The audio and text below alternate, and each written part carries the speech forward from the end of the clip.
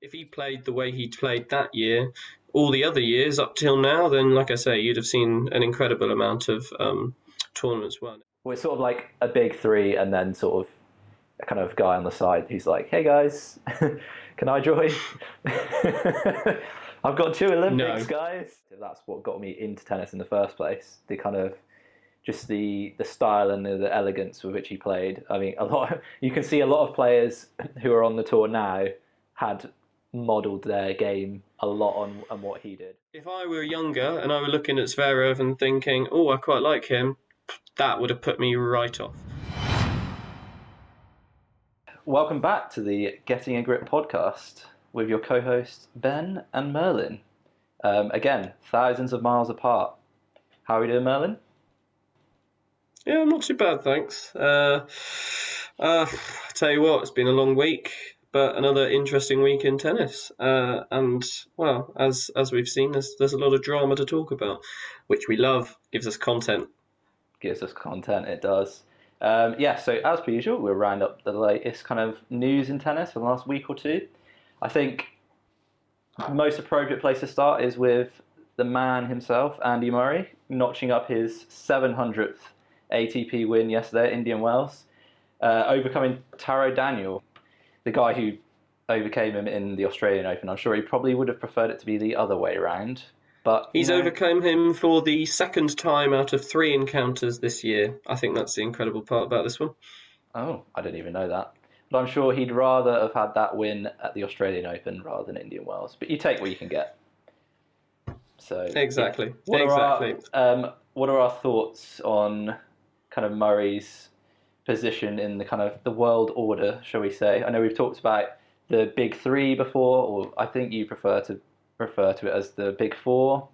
Thank you. This kind of, I suppose, this cements his status a bit more in that big four, if we're talking about it in kind of general historical terms. Oh, big time. So what are your thoughts on kind of, where he's at the moment, and obviously teaming up with his old coach Lendl again, back with his ex. You can never go back too many times. Yes, I think it's good news. First of all, that he's back with Lendl. I think obviously there was news that came out that he admitted himself in interviews that even under Lendl he probably trained too hard, and I think that obviously that's an issue. I think, as you rightly said as well earlier, as we were talking about this, that Tony Nadal even said that he was training too hard under Lendl, and I think when you've got probably one of the world's toughest tennis men telling you that you're training too hard, I think that, well, it shows how good that self-motivation is, but and shows what a character Murray is, but also tells you probably need to slow down just a little bit.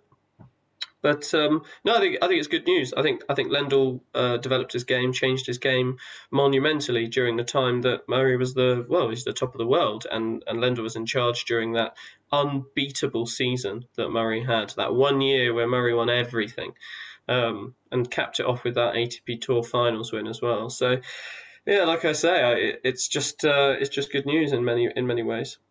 Yeah, I remember watching that season unfold in 2016, thinking, but this guy could go on to win like many Grand Slams. He got to the final of the French Open. I think, did he win? I don't know if he won the first set, but he was right in that final against Djokovic. And then I don't know, just see, as in many finals against Djokovic, he seemed to just like run out of steam almost when he missed his chance. I think at the end of the first or second set, it just seemed to deflate him mentally. But yeah, I think we've always known that Murray has had less of the mental game compared to Djokovic, though.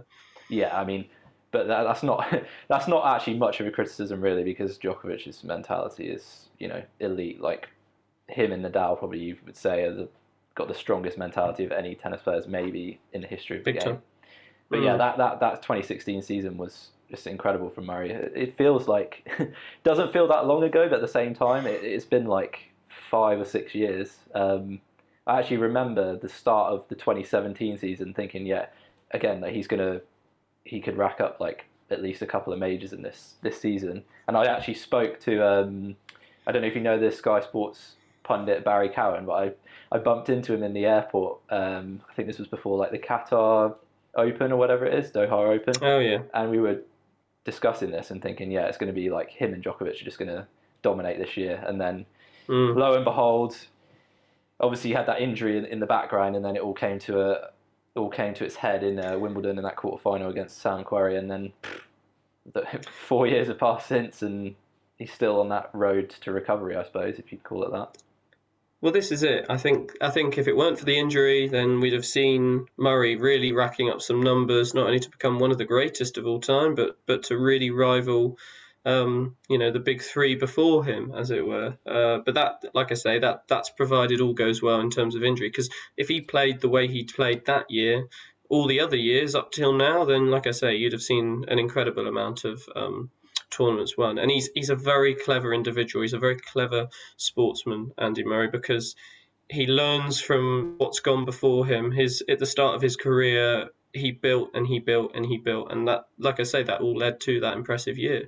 But unfortunately, that training probably led to an exacerbation of that injury. So potentially, it might have not been as bad if he hadn't trained as hard. But at the same time, like that injury did persist. I believe he admitted that injury persisted, long before that year as well. It was something that was very, very much putting away in the background. But Yeah, there you go. Like, I wanted to kind of ask you about his general style of play. Obviously, it's brought him amazing success. So it's hard to the question ultimate it really. grinder.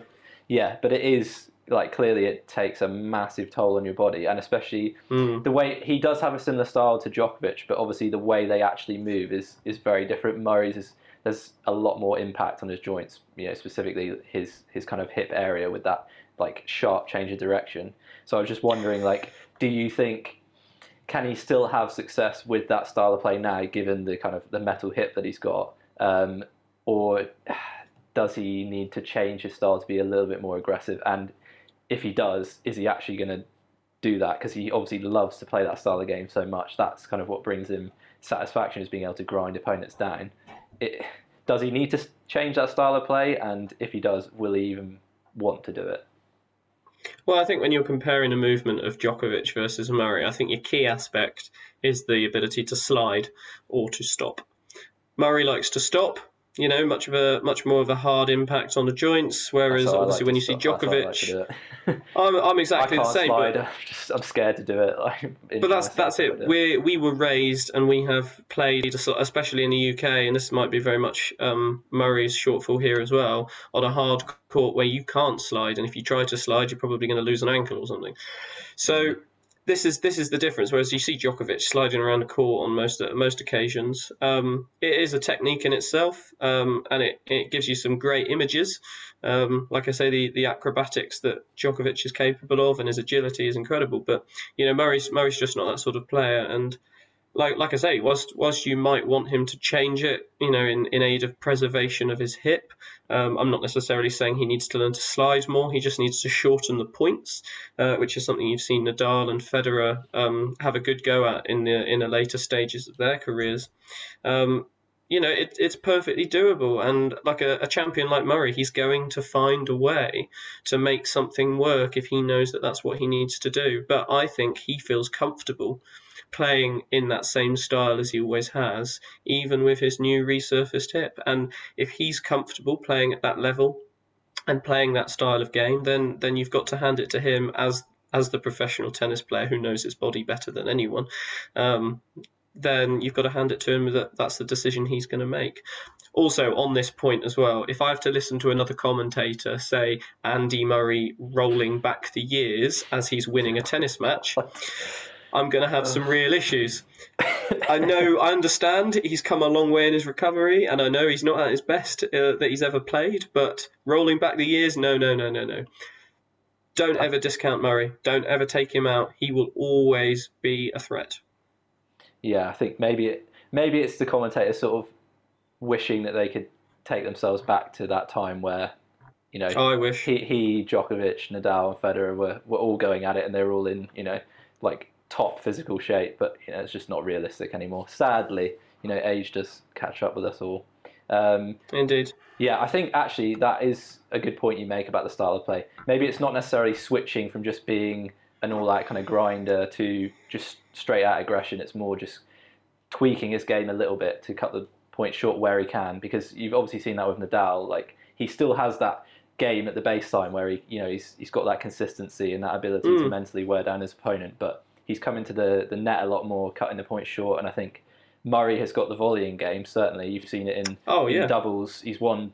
Obviously, he won Queen's doubles, and he's a fantastic doubles player and volley. That was fresh out of the recovery as well. Exactly. So that is certainly like a tactic that could work for him. And I think I'd imagine you see that'll happen more, especially with him teaming up with Lendl and going through that kind of like training block in America over the next few months. I'm hoping that's what we see. And I think leading into Wimbledon, because obviously he's skipping the French Open or the clay court season.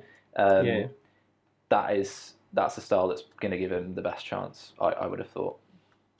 Well, that's another aspect of it. You cut the points short, but you also cut your season shorter. You reduce the amount of tournaments you're participating in. You pick and choose what you like. And Federer sort of championed this idea, I suppose, at the top of the game and picking and choosing what you want to play and where you want to focus your attention on. But let's take the clay season, for example. That is grind central. Murray loves a grind. Even that might be too much for his body, especially when he's picking the tournaments that he's going to really want to play and make a deep run, hopefully, in the grass court season. And let's face it, as a British fan, that's what we're really looking for. Yeah, I think he's basically doing the opposite of what Nadal's going to do. I think Nadal's going to go all in on the clay court season, as is his wont, as is appropriate. And then Murray will, obviously Murray number 15. That. Yeah, number 15. And then obviously probably skipping the grass court season. As we said, better news for Murray. Yes, because he's definitely going to win Wimbledon. I don't know, like if he gets some solid consistency in terms of tournaments in the lead up to it, who knows? Like I think even it could happen. If he can get to like the fourth round or quarterfinal stage, then it's anyone's game really, because obviously he's been there and done it before and he's got that experience. Then who knows? Don't rule anything out. Especially given Nadal is literally like unbeaten already at the start of this year, which as we said before, hardly anyone or no one saw coming. Okay, so let's move on to another one of the big four. I'll keep calling it the big four just to make you feel good.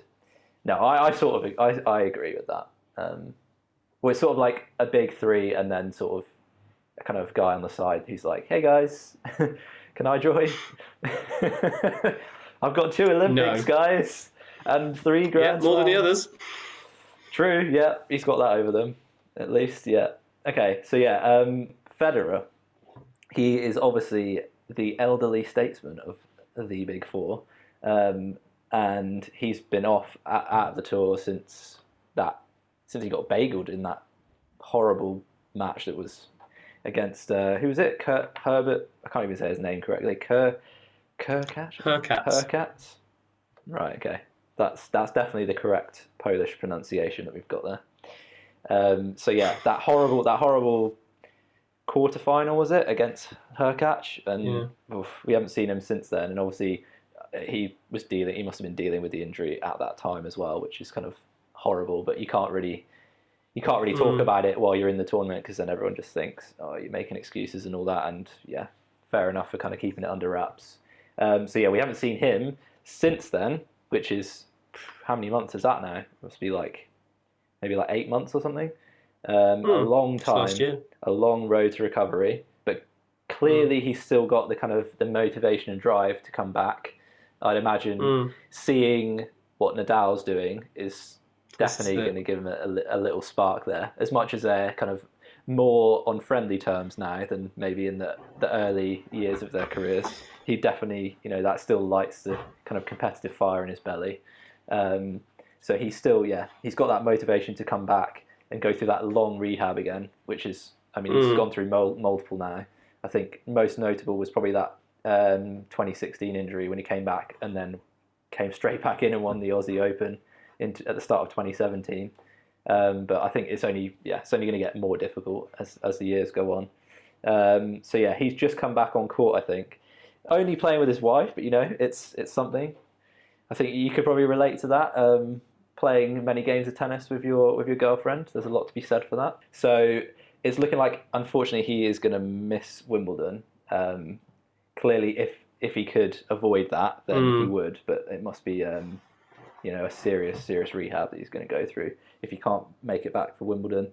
How do you kind of see his year playing out when he comes back? It's really hard to predict, isn't it? But do you envisage him being able to win any more tournaments, like on the ATP tour at least, or is this it now? He's going to come back and compete and then realise that his chances of winning a tournament are, quite slim, and then maybe just call it quits come, Wimbledon next year, maybe. I think it very much depends on the physical recovery. For example, with Murray, Murray's had one of the most major surgeries possible in the game, and he's come back and been able to play at a high level, not making necessarily deep that documentary runs. Was grim, wasn't it? It is grim, and it's heartbreaking as well, because you see how much someone wants it. But in order to avoid going too far back into the Murray topic, I think if Federer emulates the same level of recovery, then I think there's a good chance that he'll make some. The occasional deep run in a tournament, perhaps. But I'm not so sure we're talking about, given his age, obviously a lot older than Murray in terms of a sportsman. I think that we're thinking that it could possibly be the end in terms of winning tournaments, but not necessarily the end in winning matches. Again, it's you can never write a champion like Federer out. So I think it will very much depend on how far back to what we'll say is normality he can get his physical recovery to. I'm sure I can speak for like most tennis fans when we say we want him back. Like his style of play is, well, from a personal perspective, that's what got me into tennis in the first place. The kind of just the style and the elegance with which he played. I mean, you can see a lot of players who are on the tour now had modelled their game a lot on what he did, especially like obviously big time. Dimitrov's an obvious example, but there are many. You see a lot of one-handed backhands around the tour these days, and that's no coincidence. So yeah, we'd all love to see him back and competing. Especially, we don't want to see something like that end of that Wimbledon quarterfinal where it was just like this isn't the Federer that we know. Like this just doesn't feel right. How can our champion of Wimbledon getting like almost demolished or embarrassed, whatever you want to call it, on centre court? It's just doesn't feel right. So yeah, we all want to see him back and being able to at least go on like one or two runs in a tournament. I think he does tend to struggle a little bit in the early rounds, as most players do. Obviously, especially if you've not done any kind of major tournaments in the build up to it, it takes a couple of matches to really kind of get into a groove. Once he gets through those kind of early rounds, he is capable of really going on a good run, and especially like we saw that when he came straight back from the injury in 2016 into that Aussie Open, and once he got going and past those first few rounds, it was like watching vintage Federer again. Not saying that's going to happen this time, but he is capable of that kind of run. I think from what you said, there's two key points coming out of that, and I think the first of which is, like as I was saying about physical recovery, if he can make it back to some sense of normality to get the match practice, as you're saying, then we're going to see a resurgent Federer. But and the second point I was going to mention, I think at some point we have to let go. The tour needs to survive any one individual or any four individuals or any three individuals, depending on how we're going with rating, obviously, those top players. So, like tennis will endure even when they are not playing. They may be commentating, they may be coaching, that'll be great, and that will be great stuff to see as well. But we do need to turn our focus onto these newer players as well. And to be honest, I think that might lead to some of the frustration. Who can get a crowd going when all the crowds are supporting all the vintage players? Yeah, I think the previous generation of fans may have, I don't know if they would have felt similar when you had like the likes of Agassi and Sampras coming towards the end. That kind of legacy moment almost where Federer defeated Sampras at Wimbledon. and everyone was like, Mm. this is it. This is the changing of the guard. It feels like it's been a lot more protracted than that this time, because the longevity of these players these days is so much greater than it was previously. So it's like they're managing to get the most out of themselves even into their mid to late 30s, and you've got these younger guys who are now not actually that young by kind of like traditional standards. They're in their mid 20s, maybe late 20s now, still really kind of battling to take that mantle on. So that's not helping in terms of that transition of fans from those vintage players, as we call them, to this kind of new generation. But yeah, I think you're right. We do need to let go, and I think we've had plenty of time to kind of get our head around this now. Like, these guys are kind of, I'd call it, I don't know, the final stretch of their career, whatever. It is kind of being elongated, but we know that the end is going to come relatively soon. And I mean, people need to kind of find their new champion, if you like, amongst these kind of new generation of players. It is sad though. Like, I mean, it's gonna be so sad to see the day when Federer retires. Like, it's like a piece of your childhood almost, like, right there. And it's gonna be sad, but it will happen relatively soon, I'd imagine. So you need to kind of prepare. The passion with which you're speaking about Federer suggests you feel about him the way I feel about Murray. So yeah, there you go. Everyone's got their allegiance. Everyone's got their champion. Yeah, everyone's got their champion. And even now, when I'm watching Nadal have an amazing start to the year, I'm like, my kind of, I don't know, not necessarily respect, because I've always respected him, but my admiration for him is growing. But I still feel like every time he wins a tournament, I'm like, it's like almost like a front against Federer. I'm like, this hurts me, even though Nadal is like an amazing player and I respect him like so much and can understand why he has loads of fans. It's just, everyone's got their allegiance, haven't they? Everyone's got to sit in one kind of tribe or camp. But yeah, we got to find new ones. I don't really know. I think that's a topic for another day. Yeah, that's a topic for another day. Is who is going to be our new champion? I think we can certainly have a nice spread of players. I mean, for me, a young Canadian is potentially the front runner. Yes, I like. And that's the hint you're going to get. The hint you're going to get. I think I might be in the same camp as you there. If we're thinking about the same person, this might be a bit. It depends. We've got a couple of young Canadians coming up, haven't we? So true, true. I'm a happy bunny about that. That's for a future episode. Yeah. One of the front runners, if you like, or one of the more well-known names of that new generation is a Mr. Alexander Zverev. Got himself into a little bit of hot water recently, with the small matter of smashing an umpire's chair, of which he's now described as the biggest mistake of his career and the worst moment of his life. I mean, I don't know whether that's a fair statement. I don't know whether worst moment of your life is accurate. No, I think that's a fair statement. Yeah, I think it's a fair statement. I think when you're talking about, so what we were literally just discussing will be a topic for a future episode.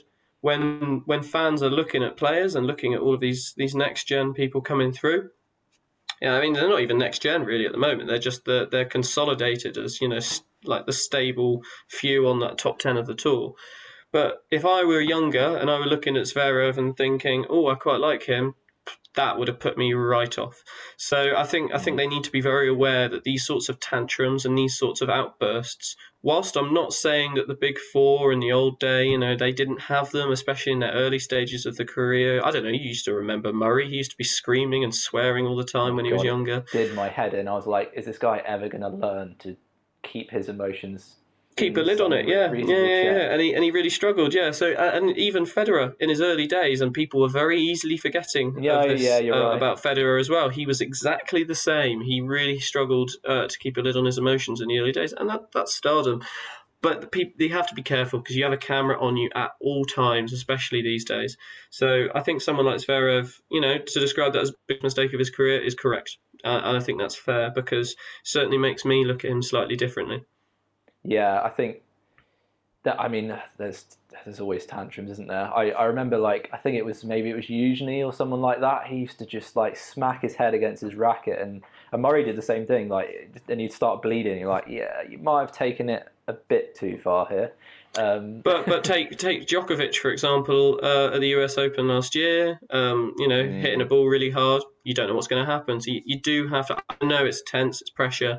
You can't expect people to act perfectly admirably all the time, but at the same time, if you're in the top 10 in the world and you're on the front stage all the time, maybe you should have to act admirably at all times. The same goes for Nalbandian all those years ago I was just at going to Queen's. say, yeah. Oh, that was horrible, especially because of the nature of that injury was just very gory.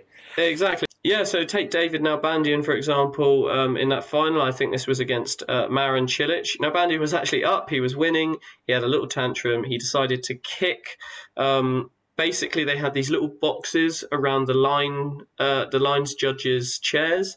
He decided to kick that box, thinking it was probably more stable than it was. Yeah, just that obviously went straight into the line judge's leg and gave him quite a nasty gash. Rightfully so. Regardless of the scoreline being in Nalbandian's favour, he was disqualified and Cilic won Queen's as a result. So, yeah, like it's understandable to have frustrations, but you have to. The thing that annoys me is just when people don't learn. Like you can still have that fire in your belly, but be able to keep it somewhat in check. Like I don't mind players, throwing on the racket on the floor. Like that's okay. Like a couple of times, that's fine. Just don't like smash an umpire's chair or like hurl your tennis racket where you have no idea where it's going. Things like that are just a bit too reckless. I've got to disagree actually. I think even hurling a racket at the floor, I think that's too much. And I'm not saying you can't show emotion. We all need to show that we're human, especially these top players, because it gives people more of a perspective related to their own game and their own everyday experience of tennis. But for example, you've got a grass court. Take a grass court, for example, a grass court season.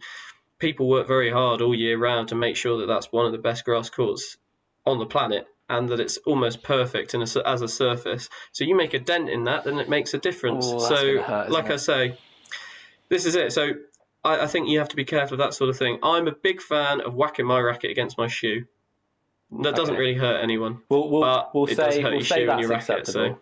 We'll say that's acceptable and maybe just like breaking it over your knee or something, like Stan's done in the past. Like that. Wow, yeah. That was quite incredible. It also happened during the Davis Cup finals, or no, not maybe, but Davis Cup anyway. It was a British player that did exactly the same thing. Made it look effortless. It's ridiculous. It's almost like a low-key flex. You can just like bend your racket like that. It's weird. It's not bend. He snapped it in half. Weird alpha move that. But anyway, yeah. You can get emotional, but just like try and keep it under a little bit of a lid and try and just like learn from these kind of moments. Otherwise, it just does my head if people don't learn from these things. Time for a bit of tennis trivia. Maybe the most dull quiz name in the history of tennis quizzes, but we'll go with that for now. It's early days of this podcast, Ben. I reckon we can come up with a better name and bring it to our viewers soon enough. We're at the grassroots. Anyway, this week it's 5 questions for me, so it's time for a bit of payback, I think, for Merlin. Let's see it's time for some payback. Here we go. Well, I actually realised from last week that some of the questions you gave me weren't that bad at all. Problem is, I don't really have a great deal of knowledge from previous generations. I keep up with current quite a lot, but I don't study the history books. Speaking of which, some of today's questions might take us back a few centuries. So, sorry, what? Centuries? Oh yes. I mean, I don't think that's quite fair. I should have put some guidelines in place for this.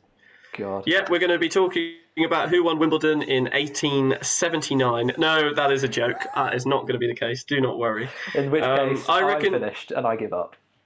I reckon you'll be absolutely fine, but what I've tried to do is create some questions that it's niche knowledge, but I think this is something that everyone pays well to know. So 5 questions. Is that what your teacher says when you're about to go into an exam that you're ill prepared for? It's going to be fine. Yeah. It is going to be fine. It is going to be fine. Anyway, so 5 questions. If you get them right, then well done to you. If you get one wrong, then you will be told to get a grip, because That is the name, the namesake of this podcast. Anyway, so first question, we're going to talk about the fastest serve record on the men's ATP Tour. So if you can just give me the name of this individual, then you'll get all the points, or the point. But if you can tell me any other details, then absolutely fantastic. But you'll get them afterwards anyway. Okay, so fastest serve on the men's ATP Tour. Yeah. I feel like I don't know yeah. if this is too obvious, but I'm going to go with Andy Roddick. Get a grip. That is unfortunately not even close. So Andy Roddick has been known in the past to produce some excellent speedy serves, but on this occasion, the winner for the fastest serve on the men's ATP Tour is Sam Groth. Now, this is a player that isn't necessarily playing at the complete top 10, top 20 sort of level, but this was actually a record he stole from Ivo Karlovic. We all know Ivo Karlovic, the big brute that he is, smashing down serves. He and John Isner often compete in this regard. Alongside the likes of Anderson. But anyway, Sam Groth stole this record from Ivo Karlovic in 2012 in Busan, which is an ATP Challenger event. So obviously it isn't something we're going to hear about as much as we would with other things. But the speed, do you want to take a guess at where the speed is? I'm going to say 160. It's not a question for the 160. Miles an hour. Yeah, so he clocked it in at 163.4 miles per hour. So for anyone that's keeping track of this, the pretty much the standard first serve speed is going to be between 130 and 140 on the men's tour. That's first serve speed as well. Not even that. Closer to like 120 probably. Yeah, but I'm talking about those top numbers. You'll see between 130 and 140. And commentators will tell you that is a fast serve, but this is something else. Anyway, so we know that you've got 0 out of 1 so far, Ben. Thank you. Same question. I'm going to ask the same question, but for the women's tour. Okay. Can you give me the name of the individual who has the fastest serve on the women's tour? And if you can tell me the speed, then good luck to you. It's not going to be another challenger thing, is it? Or you just curveball me? Is it fairly obvious? Because I think I know the answer, but it feels a bit obvious. She was a very impressive player during her time. She's not currently playing on the singles tour, I believe, anymore, or not very much at least. But yes. Ooh, that's interesting. I mean, I was going to go with Serena Williams, but that is not my answer now. I will tell you that she is my favourite women's player that I've ever watched. That doesn't help. No, because I haven't told you who that is before. Ooh, I really don't know, so I'm just going to go with Amelie Mauresmo. Unfortunately, get a grip. This is embarrassing. The winner of this accolade is Sabine Lisicki. So the German has clocked her fastest serve in at 132 miles per hour, and this was in 2014 at the Bank of the West Classic. So it's interesting to see, obviously, that there is about a 30-mile-an-hour difference between the top speeds of the men's and the women's tours. That is a conversation for a completely other day, and one to be carefully trodden on. I was going to rebuttal that, actually, but we can talk about that another time. But it is an interesting perspective to take when we talk about tennis, but not in any way that's going to be criticised. It is just a fair point to make about sport of this type, and how it impacts the style of game and what you see, and also we can talk about some of the contentious topics that surround it. Yeah, I'm quite impressed that it is Lisicki, actually, because if I remember correctly, she wasn't the tallest player around. She was strong, but.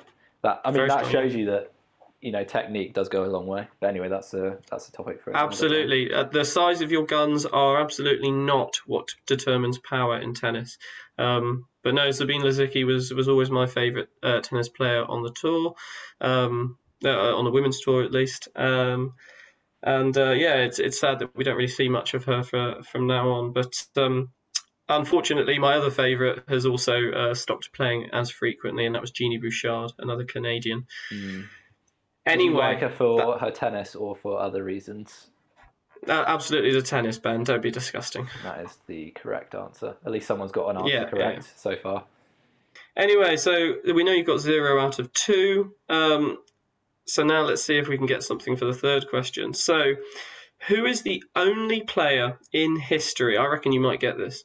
The only player in history, both from the men and women's tours, to win a golden Grand Slam. This is all 4 Grand Slams and Olympic gold in the same calendar year. From either men or women. Okay. So we know that it's not on the men's tour because yeah, I know that. Yeah. Is this how recent is this? I need some help here. It's not recent. Okay, that's very vague. Is there kind of like a decade that you could at least Pre-2000. You're being very tight-lipped. I mean, I did give you some clues last week. You are really, really getting. That's about the same level of clues as you gave me. Let's go with Steffi Graf. Yeah, and you've done it! Well done. That is an excellent answer. Yeah, it could only be Steffi Graf. Interestingly enough, this is why I didn't give you too much of a clue, because I thought this was a fairly well signposted question based on the impressiveness. It could only be Steffi Graf. She is also the only player to have won each of the 4 Grand Slams, 4 times or more. So she's won each Grand Slam 4 times or more, whereas no other player in history has ever done that. She won each of them 4 times or more? Really? Yeah, so she is the most consistent across all of the different courts. Okay. But anyway, well done. You've got 1 out of 3. All right, at least draw. So, fourth question. Now this is a contentious one, and I will give you a point if you can tell me one of the possible explanations. This isn't a clear-cut answer. This is not A or B, but it is of debate. So if you give me one of the 2 main speculations, you may get a point for this. Okay, I didn't realise we were in English class. Why is the score system in tennis the way it is? And when I talk about the score system, I'm talking 15, 30, 40, and game. So we're talking about a game score here. Well, I think that you've spoken to me about this before. I definitely have. This is my way of basically hanging you out to dry if this is wrong. So wasn't it based on a clock face time initially?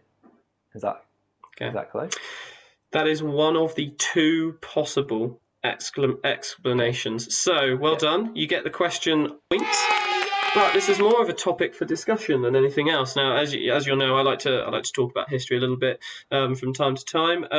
The origin of tennis is something that we're really not that sure of, and the origin of the score is even more shady. So obviously, the clock face idea was a touted suggestion. The idea that obviously at 1/4 past, 1/2 past, and 1/4 on a clock might be the inclination for the scoring in tennis. Obviously, this was suggested that 45, the 1/4 mark, was then changed to 40 at some time. Problem is, we know that something resembling tennis existed before the 1500s, and clock faces didn't exist until the 1500s, in Europe at least. As for anywhere else, it's not certain. So this is the standard clock face. We're not talking about sundials or anything like that. So the other possible example, and I personally, if I was going to be in a camp, I would be in this camp, is originally there was a game in France named Jeu de Paume. Now, Jeu de Paume basically means game of hands, and basically then there weren't any rackets. Rackets were introduced later, but players would basically play tennis with their hands, and each side of the net was 45 feet in length, so it's 90 feet in total. So every time you won a point, you would move 15 feet further forwards. However, 15 feet further forwards, 30 feet further forwards, wow, that is a nice tongue twister of Fs, and 40 was chosen because obviously 45 would have meant they were standing on the net. So 40 became it because then they were just in front of the net in that volley position. for jeu de paume. So I reckon that's probably the most likely explanation. I can't talk anymore.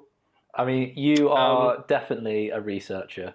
The amount of time you've put into researching these questions is just a little bit more than what I did. So I'll give you your credit there. I'll tell you what, I didn't need to research that for today because it's something that is covered in a book called The Short History of Tennis. I will try and get the author's name and pop that in the comments at some point. It's a book that was given to me because obviously people know I like tennis as a present, but it's covered largely within that book, which is very, very useful. But no, it's interesting to know the origins of these things because it helps you gain an understanding of how the game has developed over the years. Forget the last 30 years in the Open era, for example. Over the hundreds of years, tennis has existed and has been enjoyed. So that's 2 out of 4. Very good. You've beaten my record. Let's see if you can get the 5th one. So we're going to go a little more technical now, and obviously to the recent developments within the game. So the grip of a tennis racket is an octagon. If anyone didn't know this already, why? Oh my god. That is going to show me up here big time. Has it been octagonal in shape, even in the wooden racket era? Has it always been that way? Yeah. Yeah. If you go back far enough, quite originally it was mostly octagonal in shape. I need to give some kind of answer, but I don't know what to say. That is correct. You do need to give some kind of answer. I don't know, because... I'll give you a small clue. Nicely. I'll give you a small clue. That was going to be my clue. Okay. Well, I don't know what else. Think about what's the name of the thing we're discussing. Yeah, handle. Handle? I didn't say handle. What, grip? Is that what you said? To make it, I don't know. Hint. To make it more like that was the optimal shape for fitting a hand, like in terms of grip and friction. You're nearly there. I've definitely got this wrong, so just tell me what it is. Okay, so we'll leave you at 2 out of 5. So well done for your for beating me. You had to add a grip question in, didn't you? Because it's called Get a Grip. Yeah. Well done. Exactly. The final question had to be a bit of a pun based on the name of our podcast, but the reason for the octagonal grip is simply friction, is how good it made the grip of the grip, if that makes sense. So, quite simply, if you had a square grip, that would actually hurt your hand, especially if you're hitting lots of tennis balls all the time, because you'd have a lot of sharp edges. But if you had a circular grip, then you can imagine that if you're trying to use one of the determined grips with which we use for different shots in tennis, the continental, the semi-western, the eastern grips, then you wouldn't be able to hold it properly because it would slip around in your hand. So basically, it's just to increase friction. I would have taken increased grip as the answer if you would have said that, but nice and simple. In fact, if you go to a lot of science museums, especially the Toronto Science Museum, you can even test how strong your grip strength is on these little machines. It's just how hard you squeeze it. Like I say, everyone's got quite strong grip, but when something's hitting your hand, it's quite hard to readjust in that split second. So, like the octagonal grip is the optimal shape for that. There you go. You learn something new every day. Not sure how useful that is for just general life, but it's something. I'll take it. Absolutely. All right, so 2 out of 5 then. So I've upped you by 1. 2 out of 5. Well done. Time. You've nudged me by 1. Going forward, we will probably make it multiple choice, just so that we don't look completely idiotic. And I think 1 out of 5 and 2 out of 5 is not the kind of percentages we want to go for, really. We want to be pushing No, not really. Not really. Showing us up to be slightly fraudulent, given that we're doing a tennis podcast and we know relatively little about tennis. It's the structure of the questions, isn't it? It's the structure of the questions. Anyway, that wraps up for today's podcast. Thank you for listening, if anyone is actually listening, given that this is only the 2nd episode. And well done for putting up with our voices for so long, if you have even stayed this long.